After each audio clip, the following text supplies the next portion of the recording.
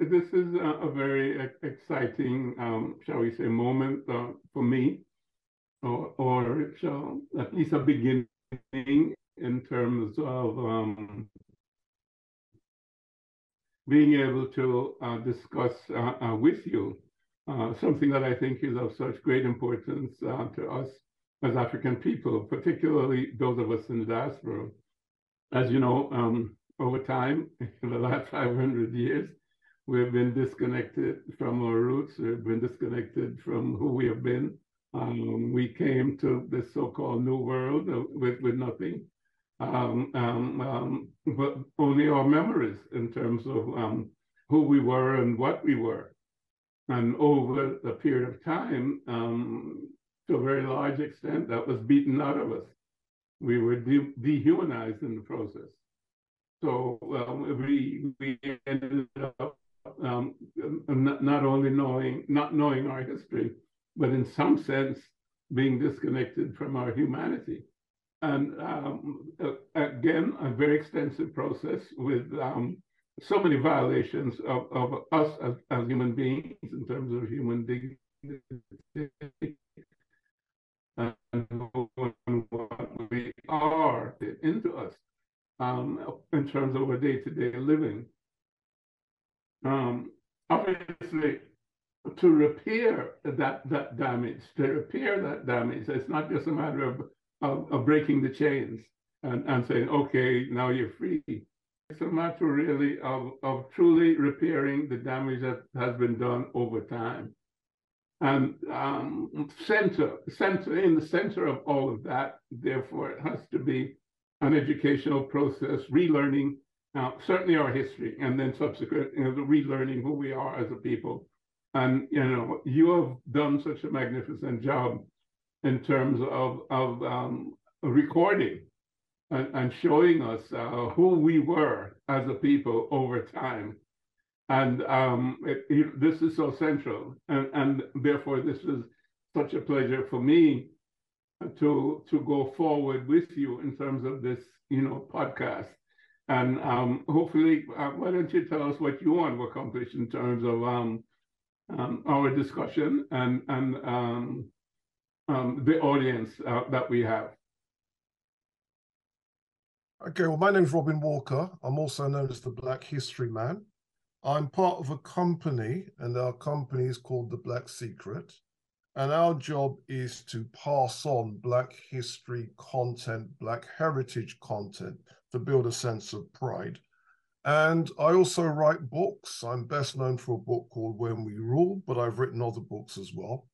And my job is very, very much to popularize Black history and African heritage with as many people as want to hear it. So when it comes to things like what is Black history, how does it work, what are the things that we need to know? These are the kinds of discussions that I do all the time. This is, if you like, my day job. Wonderful, Robin. So, can you take us back to our roots? And, I know a little bit about history, and I remember being, so very much surprised to understand the prehistory, even before the written history of Kemet and our Nile Valley civilizations. And it's in a book by Schwaller de Lubitz, Sacred Science, where he quotes Herodotus and Manetho and many other people. That Kemet had a prehistory of 40,000 years before the first dynasty. Now, that's mind-boggling. 40,000 years, and most of us have been taught, if you will, that somehow history and civilization began with the Greeks and then the Romans. And of course, that's barely 2,000 years ago. Can you fill us in there? Very simply, if we're looking at African achievements, the oldest achievements that we can definitely point to are from Central Africa, what Central Africans were doing 90,000 years ago. Certain fish hooks have been found, and these fish hooks were made by humans. And it's believed that Africans 90,000 years ago were engaged in fishing catfish And because that's a seasonal fish, scholars have worked out that it was a planned activity of humans coming together to catch catfish 90,000 years ago. And those small bladelets represent a major advance in human technology 90,000 years ago. And the same types of hooks, people have found them across Africa and all the way into the Middle East, are from Central Africa to West Africa, from Central Africa to the Nile Valley. So you can make those kinds of connections. Then you've got things like what Africans were doing 43,000 years ago. There's a mine that was found in what used to be called Swaziland. Some people now call it Eswatini. And this mine, Africans were engaged in mining manganese 43,000 years ago. Then you have developments in Southern Africa. Some people say 37,000 years ago. A bone was found in Lebombo. It's only about this long, with notches carved into it, which you could read as 29 notches and 30 spaces, believed to represent the concept of 29 and a half, which is a lunar cycle. And so it shows that Africans 37,000 years ago in the Lebombo regions of South Africa were engaged in tracking lunar cycles and the cycle of a woman's menstrual cycle. So it's believed that women were responsible for the Lebombo bone. And this is the beginnings of mathematics. So there's many, many examples of very, very specific technological ideas that we can trace back to early Africa. That's wonderful in and of itself. I think another thing that's important for us to point out, because to me again it's important for me as a person in terms of validating my own humanity, is that 200,000 years ago, Homo sapiens began in Africa, you know, whether it was with that lady in Ethiopia or further south. But certainly the anthropologists and the archaeologists have shown us this. I think it's also important for people to understand, since Homo sapiens arose 200,000 years ago, it's in, let's say, northeastern Africa, if you will, or perhaps further south, Homo sapiens migrated not only across Africa, but around the world. And, you know, we are therefore the original people, and all other people come from us. And I say this, and I think it's of extreme importance to us, because, and again, there's genetic evidence to substantiate what we're talking about. There's one human species. But historically, what has happened with the distortion of history and certain assumptions by Europeans, different races have been identified as if to say we are from a different species. And you know, certainly I wish you would talk to that in terms of the beginning of humanity in Africa.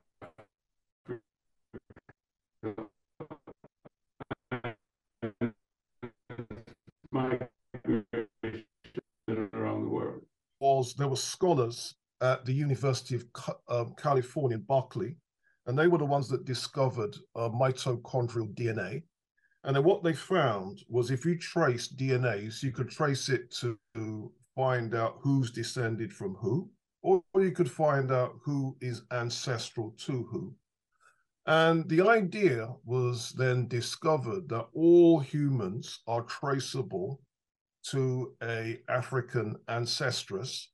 And some of the books have tried to nickname her Eve, but that is really using a biblical name and sneaking that biblical name through the back door. And so a lot of scholars have said, no, well, it can't be Eve. Come on, let's be sensible here. But the paper came out, it was called Mitochondrial DNA in Human Evolution. And this was a paper that came out in 1987. And then from there, scholars have become more and more sure that indeed all humans are traceable to African ancestors. And the DNA evidence is very, very important. The other part of the story, of course, is when did people of non-African appearance appear? And it was originally thought that non-African appearances go back hundreds of thousands of years. And then the scholars have revised that to 20,000 years. And now they're actually revising it to less than 10,000 years. Mm. And so the genes responsible for skin lightening did not appear until the last 10,000 years. And so one time, every human on the planet Earth who was a Homo sapiens was indeed African complexioned. And so that means essentially that Black history isn't just Africa, it's also those Black people that left Africa and maintained their complexions before those complexions were altered by the presence of the skin lightening genes that appeared beginning 10,000 years ago. I think basically what you're saying is that African history is human history. And we definitely have to look at it from that perspective. And that's a perspective that, shall we say, is novel, in that the Europeans who have dominated the world to a large extent for the last 2,000 years, but certainly for the last 500 years. And then, of course, we know since the 1840s and so on and so forth, they've rewritten history. And you know, Martin Bernal has told us a lot about that in his books, whereby the ancient model, as he called it, was revised and to give you this new European model, which came about in the late 18th century and 19th century in the universities of Europe, to justify the slave trade and to justify the barbarity against African people. So all of the previous history that had been recorded, again, by people like Herodotus and Manetho and Seychelles and so on, that went out the window. And this new revised version took front and center, as well as this whole business of language, as if to say language and written words started anywhere else but in Africa with the original people, and the whole business of science and civilization, again, all removed from Africa and placed in Greece and in Rome. As a matter of fact, whatever was attributed to Egypt, it was felt that Egypt somehow was not part of Africa. Egypt was either inhabited by people from outer space, or from Atlantis, or from Lemuria. I mean, could you speak to all of that obfuscation of the reality of history, of our history, and of course the history of the world, because it's turned the world upside down? What you said there is very, very powerful, and to chew it off, it would take a long time to chew it up. But I'll give you a hint. I don't entirely agree with Bernal. You see, Bernal says at one time there was an ancient model, and then it was replaced by an Aryan model. My research says that while some of that happened, that wasn't the only thing that did happen. There were always scholars around that told the truth, but those scholars have been sidelined. And how European scholars have got away with sidelining it is really, really interesting. So when Orientalism was founded, it was founded in the 18th century by the French scholars, people like Count de Volney, people like Monsieur Charles Dupuy. When those scholars came around, they admitted freely that ancient Africans, they called ancient Africans Ethiopians, they made it quite clear that Ethiopians are the people that started civilization and that these people were black-skinned and woolly-haired. They made that absolutely clear. When Egyptology was born, it was born, now Orientalism now split into Egyptology, it's split into Assyriology, and it's split into anthropology. And then you had the Egyptologists led by Jean-Francois Champollion, the first Egyptologist. He makes it quite clear, if you want to see the descendants of the ancient Egyptians, go to the Nubian populations. He calls them present-day inhabitants of Nubia, and not to the Copts. And so in Egypt, you've got the Copts, who their language is closest to the ancient Egyptian, but they're actually very, very mixed. But you've also got the Nubians as well, and the Nubians are largely black. And Champollion said it's the Nubians you should be looking to if you want to find the descendants of the ancient Egyptians. Now, the result is Champollion's work has never been translated out of the French into the English. So that was how they dealt with him. And the only way that we know that Champollion said that is because Diop quotes it, and because Diop's book has now been translated into English, we now know that that's what Champollion said. Then you had Assyriology. Assyriology is now the study of the Middle East. Sumer, Elam, Akkadian, Babylonia, Chaldea. And the father of that discipline is General Sir Henry Rawlinson. And I've got his stuff.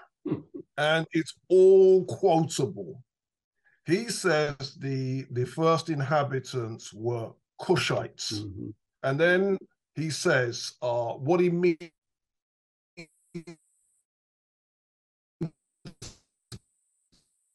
by that is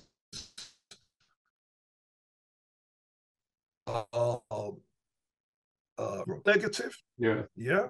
And so when it came to who the Sumerians were, General Sir Henry Rawlinson, the father of the discipline, he made it clear. And what's then happened is, of course, none of his stuff has been reprinted since the 19th century. So that's how they dealt with him. Then you had now the birth of physical anthropology, and physical anthropology now came out with people like, what's his name? Researchers into the physical history of man. Not Petrie. It wasn't Petrie. This was before Petrie. Researchers into the physical history of man. James Howells Pritchard. Okay. Pritchard. Not only does he say the human race is of Negro origin, he says, and I'm quoting now, and I know of no other argument from the other side. Wow. Yeah. And Pritchard, he goes into ancient Egypt. As far as he's concerned, they're Negroes. He goes into ancient India. They're also Negroes. The book is a bombshell. And the book came out in 1813, I seem to remember.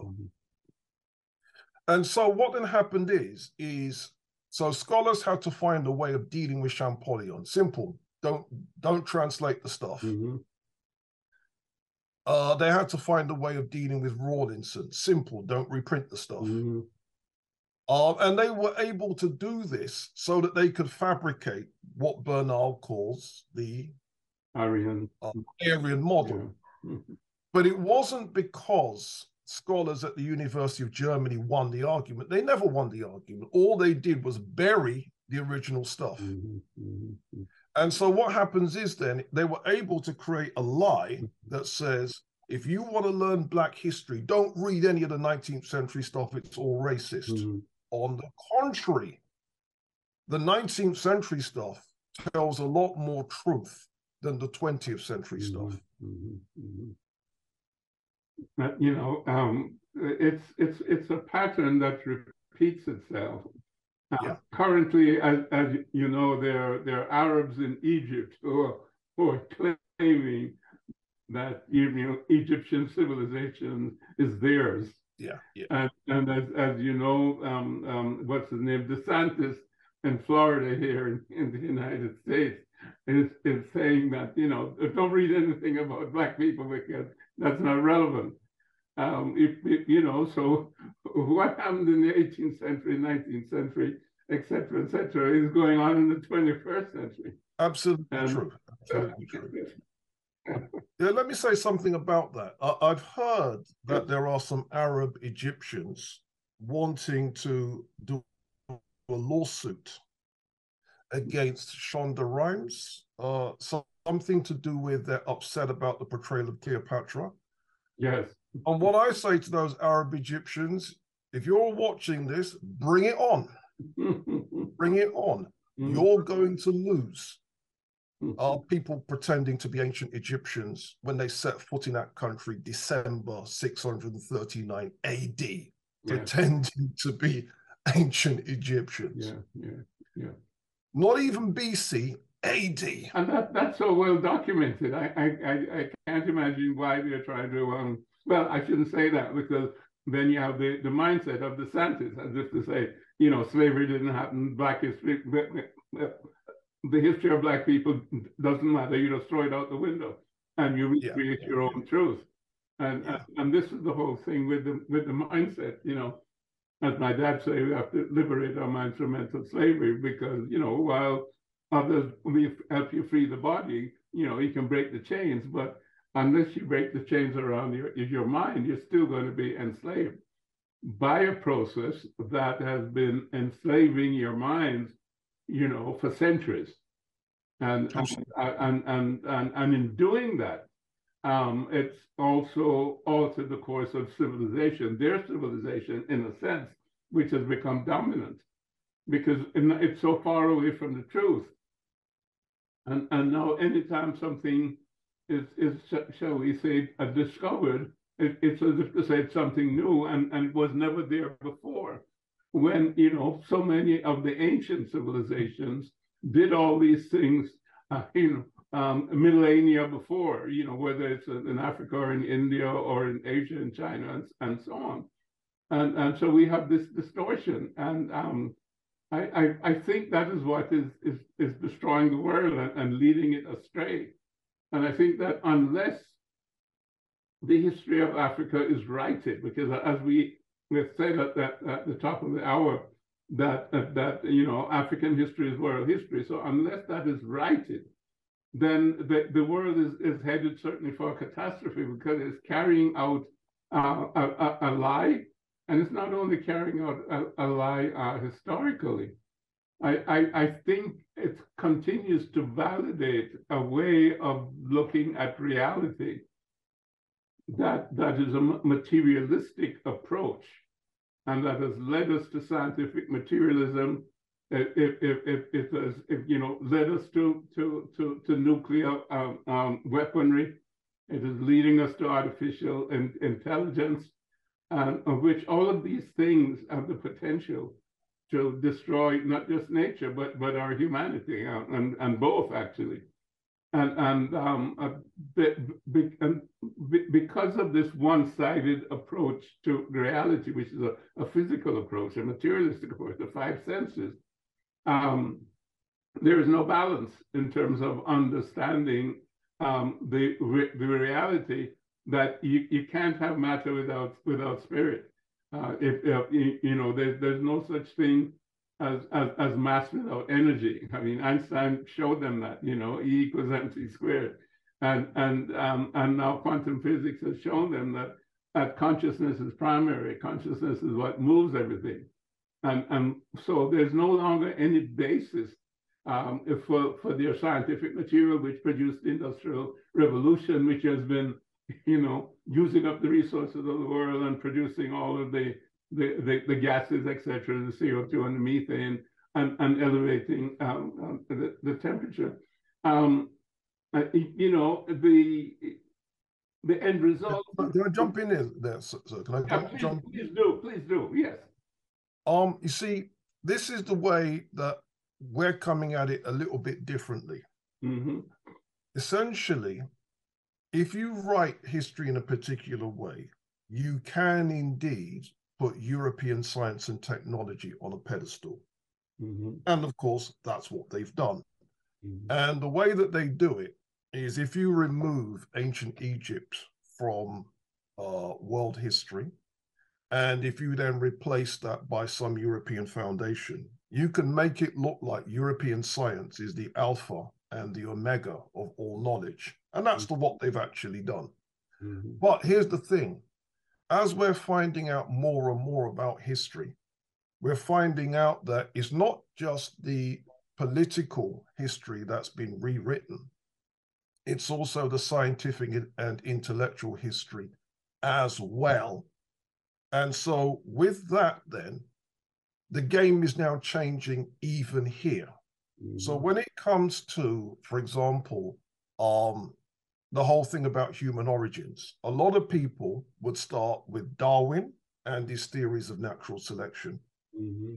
We now know that there were Black scholars in the Middle Ages, and we can name one, Abu Uthman ibn el-Jahiz, and he's the guy that wrote the Book of the Glory of the Black Race. And that was a 9th century book that's been reprinted.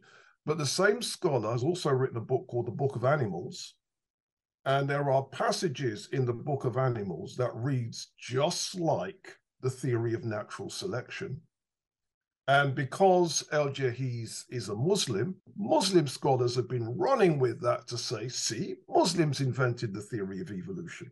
Does that make sense? But you then read their books and they make it quite clear. El-Jahiz, an Arab intellectual of East African descent. That's how they describe him. You see? So the question now is, I'm now raising the question, if this is all true, why is Darwin in the science classes and not El-Jahiz? You see? And when we then bring in other African intellectual centers, the likes of Timbuktu, etc., etc., etc., again, it changes the game. So a lot of the scientific ideas associated with people like Galileo and Copernicus about the sun being the center of the universe and the planets orbiting it, there are Timbuktu manuscripts that say that. And those Timbuktu manuscripts are 150 years before Galileo and Copernicus. So these are the ways then that the scientific history of the world is being changed by African data. And what we're trying to do at the Black Secret is to show how, by changing what is taught in African history, it changes all the other disciplines. So science teaching can't now be the same. And in that way, we dethrone European science from being the alpha and the omega of all science, you see. And therefore, the kind of things that you're talking about, where they can come with a soulless, dead matter thesis, that theory now, which now becomes the basis of their physics and the basis of their chemistry, we don't have to accept it. We can dethrone it, and we could produce our own intellectual heritage when it comes to the whole scientific endeavor. And again, even when they came with the dead matter thesis, there were some of their own philosophers that disagreed with that. But those philosophers that disagreed had to be overruled so that they could do that.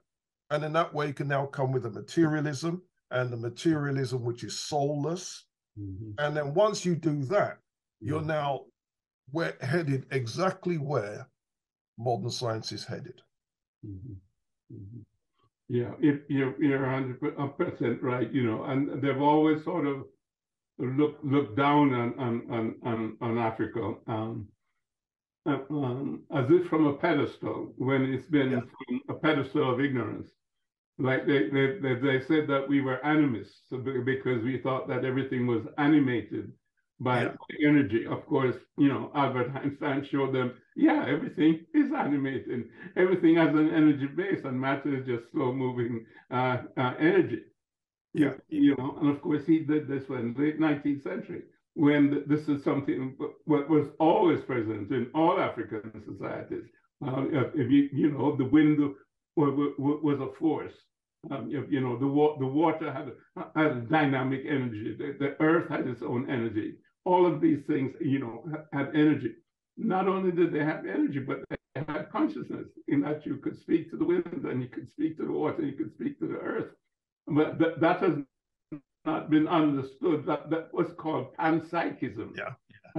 Which is like another word is, crazy people, they're panpsychism. What the heck could that be? When we believe in one God, whatever the one God was out there somewhere extraneous to everything else. And these people believe in panpsychism. Well, this is what, quantum physics has shown us, that there is panpsychism. There is consciousness in everything. So you go from energy and all of matter to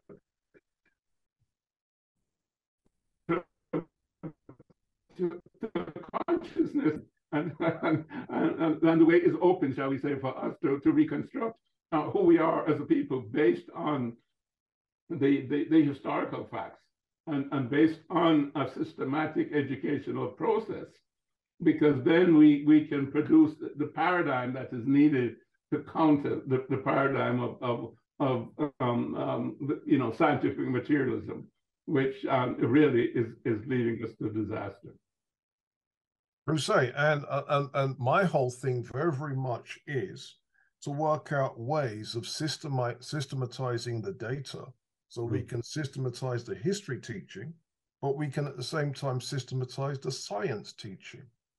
Because if you then look at what we now know in terms of African science and technology, not just the stuff that the people in Kemet were doing, not just the stuff that people in Ghana, Mali, Songhai were doing, not just the stuff that people in Ethiopia were doing, the Swahilis. Are you familiar, sir, with, there's a gentleman in America, Professor Vincent Taraku Farrar, who has written a book called Pre-Colonial African Material Culture. Okay, let me explain his importance. Okay. In his book, he says, ancient Egypt, Bonnet. Songhai, Bonnet. Swahilis, Bonnet. His view is, forget all of that. We're going to deal with the Africa nobody else deals with. Strictly Central Africa, the West African coast. That's it. And his thing is, let's show what their technology was saying. Do you see? And you may think, well, what a waste of a project. It turns out that it's actually a revolutionary project, because what he's shown is, during things like the enslavement of African Americans, enslavement of Black people in the Caribbean, the enslavement of Black people in South America, when people were being enslaved, the enslavers had three choices. They could either use their own technology coming from Europe, or they could have used Native American technology coming from the indigenous Americans, or they could use African technology coming from Africa. And in most cases, they picked African technologies coming from these people from West and Central Africa. And he gives the examples of the crops that were being grown and the agricultural techniques. He gives the examples of the metallurgy, where Africans were particularly kidnapped for their metallurgical skills. He gives the examples of Senegambian horsemen being kidnapped to become the cowboys in the Americas. He gives the examples of between the 15th and the 18th century, the finest cotton in the world came from Senegambia. Wow. Now, once Europeans knew that, you now know what's going to happen to people from Senegambia. They're going to end up as slaves, working cotton. Then you've got certain techniques like indigo and indigo production. I've since found an 18th century etching, and the etching has got Africans and Native Americans engaged in an indigo production. I think it's in South Carolina, somewhere like that. And you've got two Europeans on the side watching as these slaves are doing this. And then you find out that the center of indigo The Hausas in what's now northern Nigeria, they were a center of indigo. So that would be a reason why you would snatch people from these countries. Mm-hmm. And then when it comes to things like mining, you know, I mentioned that Africans were mining 43,200 years ago in Eswatini or Swaziland, whatever. You would then swipe Africans to then do the mining in South America and so on and so forth. And so the level of technological transfer from Africa to the West during the enslavement period was massive. And if it wasn't for this dear brother, Professor Vincent Taraku Farrar, see, a lot of the information was in this book, this doctorate thesis, this book, this doctorate thesis. What he did was he put it together and make it a coherent narrative. And it's a powerful narrative, you know? Yeah, could you repeat that for me? Because I'd love to get that, because most of what you're saying is unknown to me. I know something about the crops, particularly rice. I think from Senegal and I think the Sea Island area outside Georgia and so on. A lot of those people came from Senegambia and brought their rice culture with them, South Carolina, etc.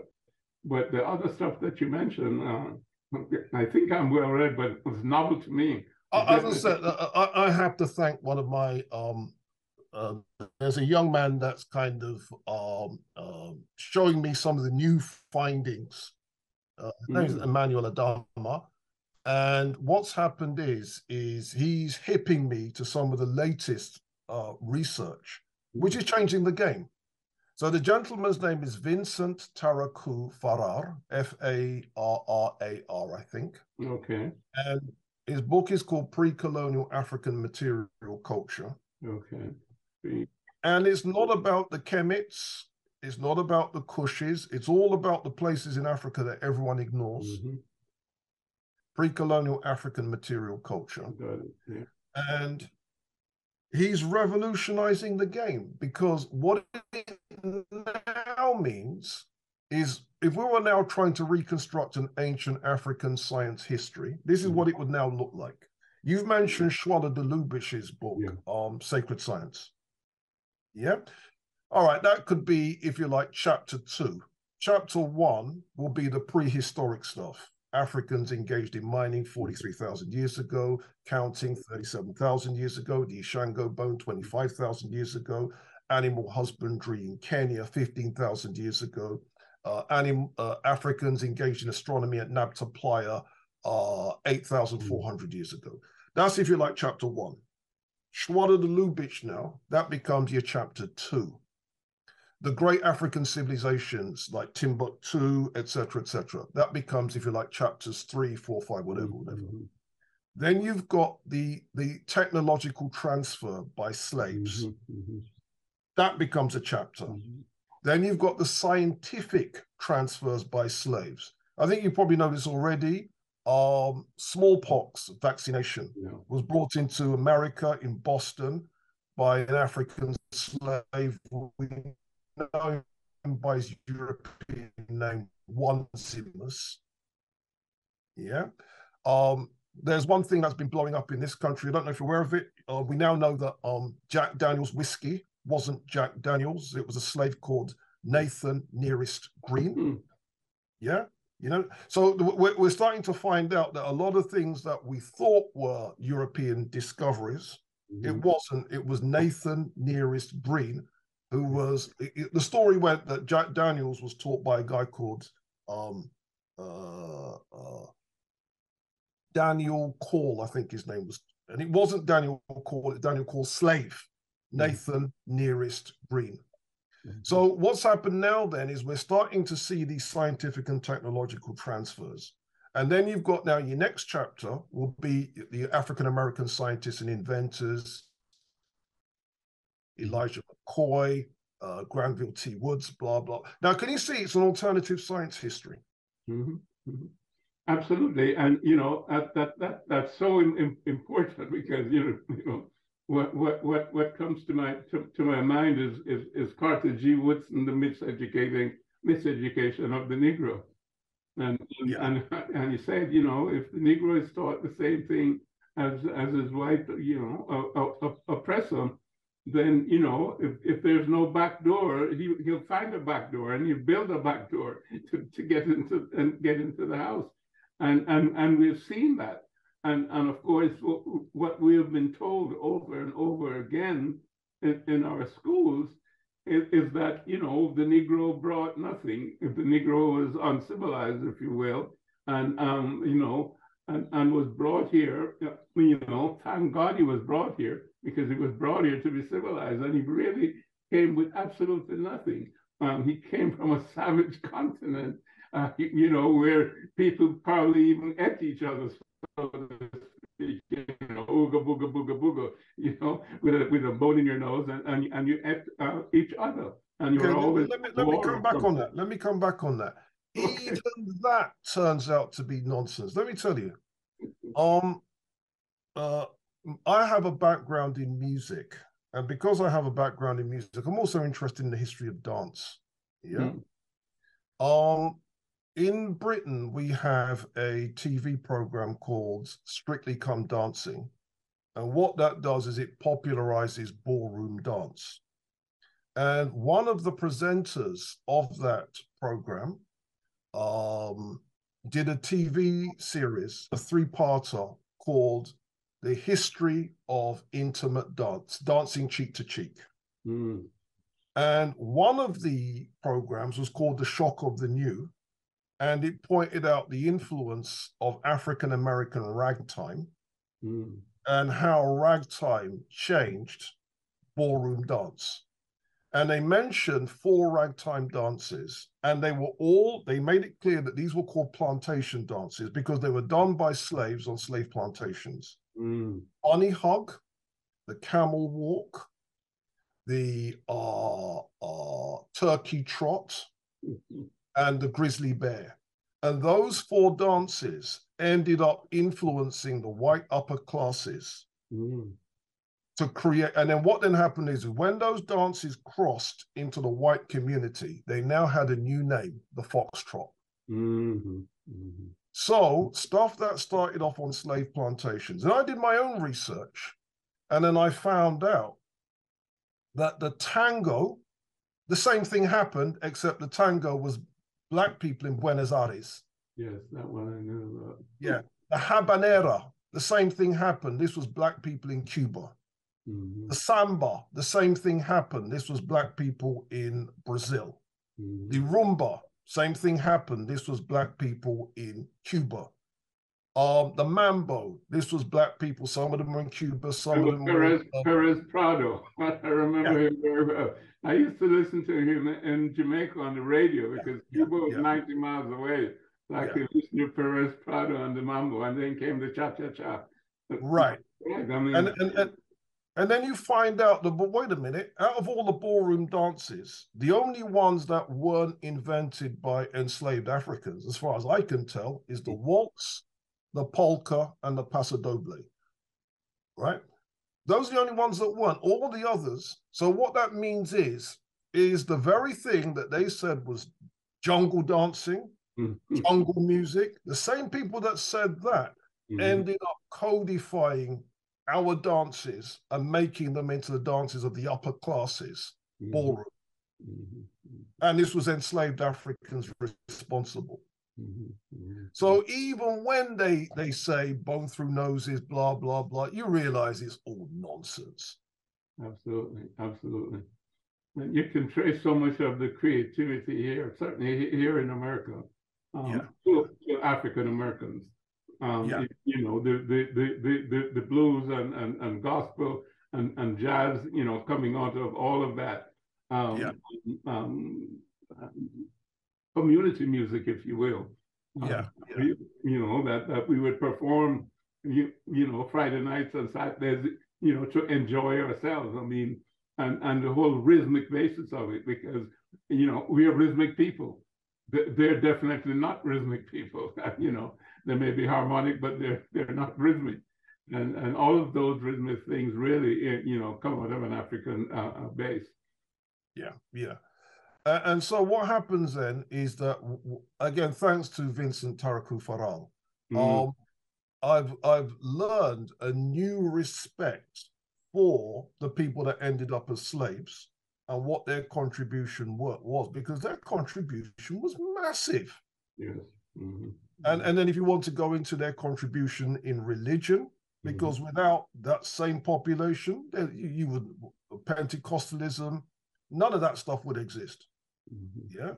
Mm-hmm. And so you then look at how it doesn't matter which direction you want to take the research. You can rewrite, the different curricula for the different subjects. You can rewrite them just based on what we've been able to achieve. I think that's obviously true, and it's also important because it leads back to a different way of looking at the universe, of accepting what is reality. Because I believe that as African people, we have always had an understanding of a spiritual reality and a physical reality, and that the two were not separate, that the two were intertwined. And if we go back and, as we go forward, of course, we'll do this, in deeper in terms of excavating the philosophy and the theology, certainly of Kemet. If we go back to their understanding, and certainly with the story of, Ausar, Auset, and Heru, and so on. I mean, Auset is really Ausar is very much the spiritual component of who we are, and to resurrect Ausar means to bring that spiritual self, to the fore, and that is what guides us as human beings. And you can see that, all through, African civilizations, not just the Dogon per se, but Ubuntu and so on is based on that you have the same spiritual essence that I have, and that's how I greet you, because we are the same. It's not just two separate individuals and I'm going to be nice to you. No, I'm going to be nice to you because we're really the same, and that's the difference between Ubuntu and treating me as I want to be treated. So that whole perspective, or I should say consciousness or perceptive ability, to be able to go beyond the five senses and understand a spiritual presence, that's always been in Africa, and I think, Sheikh Anta Diop and others have pointed to that. And that is really the basis of our unity. And that is something that has to be brought back to the fore, because one of our problems at the present time is our divisiveness, even in relationship to religion. As you know, the African continent is subject to, so many religions, quotes, that started outside the continent, but also intrinsic religions. I mean, it's Islam. I'm not even sure what percentage of the continent, has Islam as a religion, maybe 60%, I'm not sure, and Christianity, that maybe the other 30%, if not more. And then, there are the indigenous religions here and there that some people still adhere to. So those tend to. Let me jump in a little bit there, sir. Can I jump in? Yeah, please, yes. Yeah, I mean, but even there too, you see, because my whole thing is very, very much about education. Mm-hmm. Because of the research of people like Professor John Jackson and Mm-hmm. Professor Yusuf Ben Yochanan, we can revolutionize the teaching of religious education. Mm-hmm. Because what it is it is true that the Abrahamic religion started from outside Africa, but they contain so many elements from inside Africa. Mm-hmm. And what's more, we are important players in the history and evolution of those religions, so much so that we should claim it. Because what happens is, if we say, "Now, bun that, they're from outside," you're giving away too much of our history to people that don't deserve it. Mm-hmm. So The way that, for example, when Dr. Ben wrote African Origins of the Major Western Religions, and he talks about Moses and his influence on Judaism, Bilal and his influence on Islam, St. Augustine and his influence on Christianity, and the way that Black people, for example, a lot of the African Americans have contributed important new ideas and theologies, especially in the last 2 centuries. What the Honorable Elijah Muhammad did with Islam, what your father did with Christianity. Do you see? It's changing the theological game, what the Reverend Dr. King did with Christianity, what people did with Black liberation theology, etc., etc., etc. And again, that is an intellectual history that is too important to give away. And what I propose is when it comes to how we teach the next generation in terms of producing African-centered content, these are the approaches I think that would be a constructive way that if we can teach young people that these religions, they may have come from outside, but they've got a whole heap of inside elements in them, and a whole heap of Black scholars and theologians and mystics and so on have contributed to them. You now have an intelligent basis to pick and choose. Do you see? And as you say, the overriding philosophy of Ubuntu and so on, we can now include that alongside Ma'atian ideas and so on and so forth, so that you've got a holistic picture of the origin and evolution of religion. And we can do that from our perspective in a way that embraces everybody's tradition. Do you see? You know, that's tremendous and comprehensive, shall we say, and big picture. And it's of extreme importance because we face a problem and a situation that's never been faced by humanity before. And it requires that sort of thinking, understanding, and educational process to bring us back from the edge of destruction. And as you mentioned, this way, which we can call a new paradigm, or we can call it the old paradigm revisited. The big picture is of extreme importance because it is founded on a different way of viewing reality. And this has not been brought to the fore. The only way of viewing reality has been the way in which the Greeks, etc., have defined it, which is through the intellect, through logic, and through dialectic reasoning. And that's a very narrow perspective because it's based on language, and it's based on words which are incarceration of ideas. Very often we don't know what the meaning of the words are, because a word has a different meaning depending on its context and its relationship, and who is using it and how they're using it. So you are unable to perceive truth relative to simply dialectic reasoning, because all you're doing is using facts and moving facts around. Now, there's another way to gain knowledge, and I think this is the African way, the hermeneutics, if you will, of ontology. And you know, I'm sure we will get into that. And that is the whole business of full consciousness as conscious of itself, and then be able to absorb information, not only through the five senses, but through its contact and its relationship with the unified field, if you will, or cosmic consciousness, if you will, or even with God, if you want to think about it or talk about it in a religious sense. And I think this is what has to be appreciated, because it's the basis of all the things that you're saying.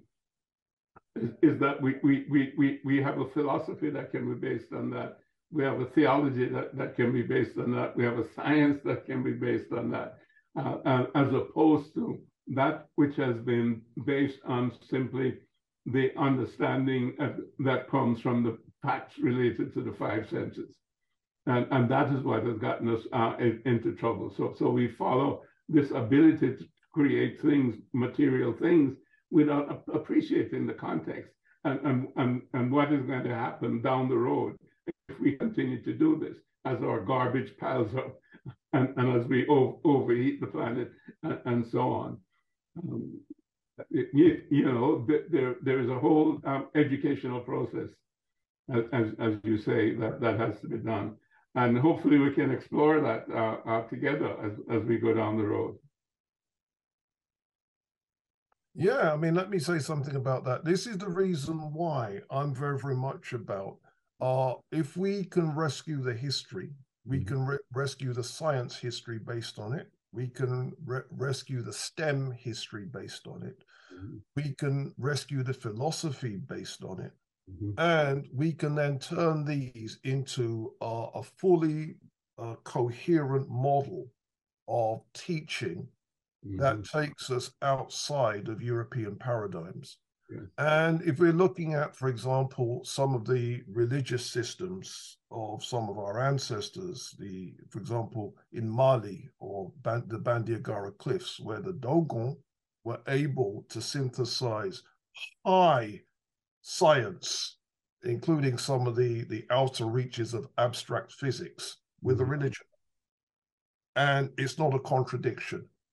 And what that tells me is if we can come with a body of knowledge that could be used to teach the next generation, we could revolutionize STEM teaching. We really could, because you can get a generation of thinkers that don't think that stuff that is outside of the five senses is irrelevant. And the other thing too is, and this is what's eating European science from the inside. Have you heard of what they call the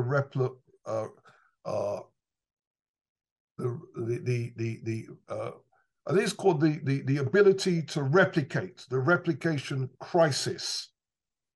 With AI. Not just with AI, with European science generally.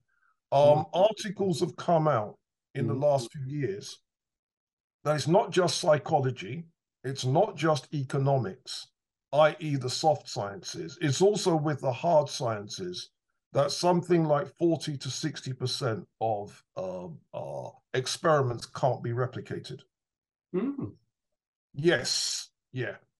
And what happens is the techniques that scientists are using, people are calling it p-hacking, where you're trying to twist your experiment so that you get the 5% significance, and they've managed to jig the figures to get the 5% significance. Publish that. And then when other people try to replicate it, they've been unable to do it in between 40 to 60 cases. It's science for science sake. Just writing a lot of papers and publishing a lot of things. Yeah. So if you've got a replication crisis in science, which is supposed to be based on the dead matter thesis, you really do have a problem. Yes. Yeah, well, that's not surprising to me because I think there's an end game here that we're seeing playing out. And it's playing out in science and technology, and it's playing out in government, and we see that in terms of politics. We're moving to a multipolar universe and so on, and it's playing out in terms of the cultural disorder that you see within, for example, the United States was at the forefront of this whole materialistic culture and environment, and it has nothing to hold it together. The boys are over there, Trump is over there, and DeSantis is over there, and so on and so forth. All very negative influences. fighting against each other. So there's nothing to hold it together. And this is where there's a necessity for what you're just talking about. And I certainly look forward to exploring these things with you in greater detail. And it's been a pleasure so far to get started. So thank you very much, sir. Great. See you next time, Robin.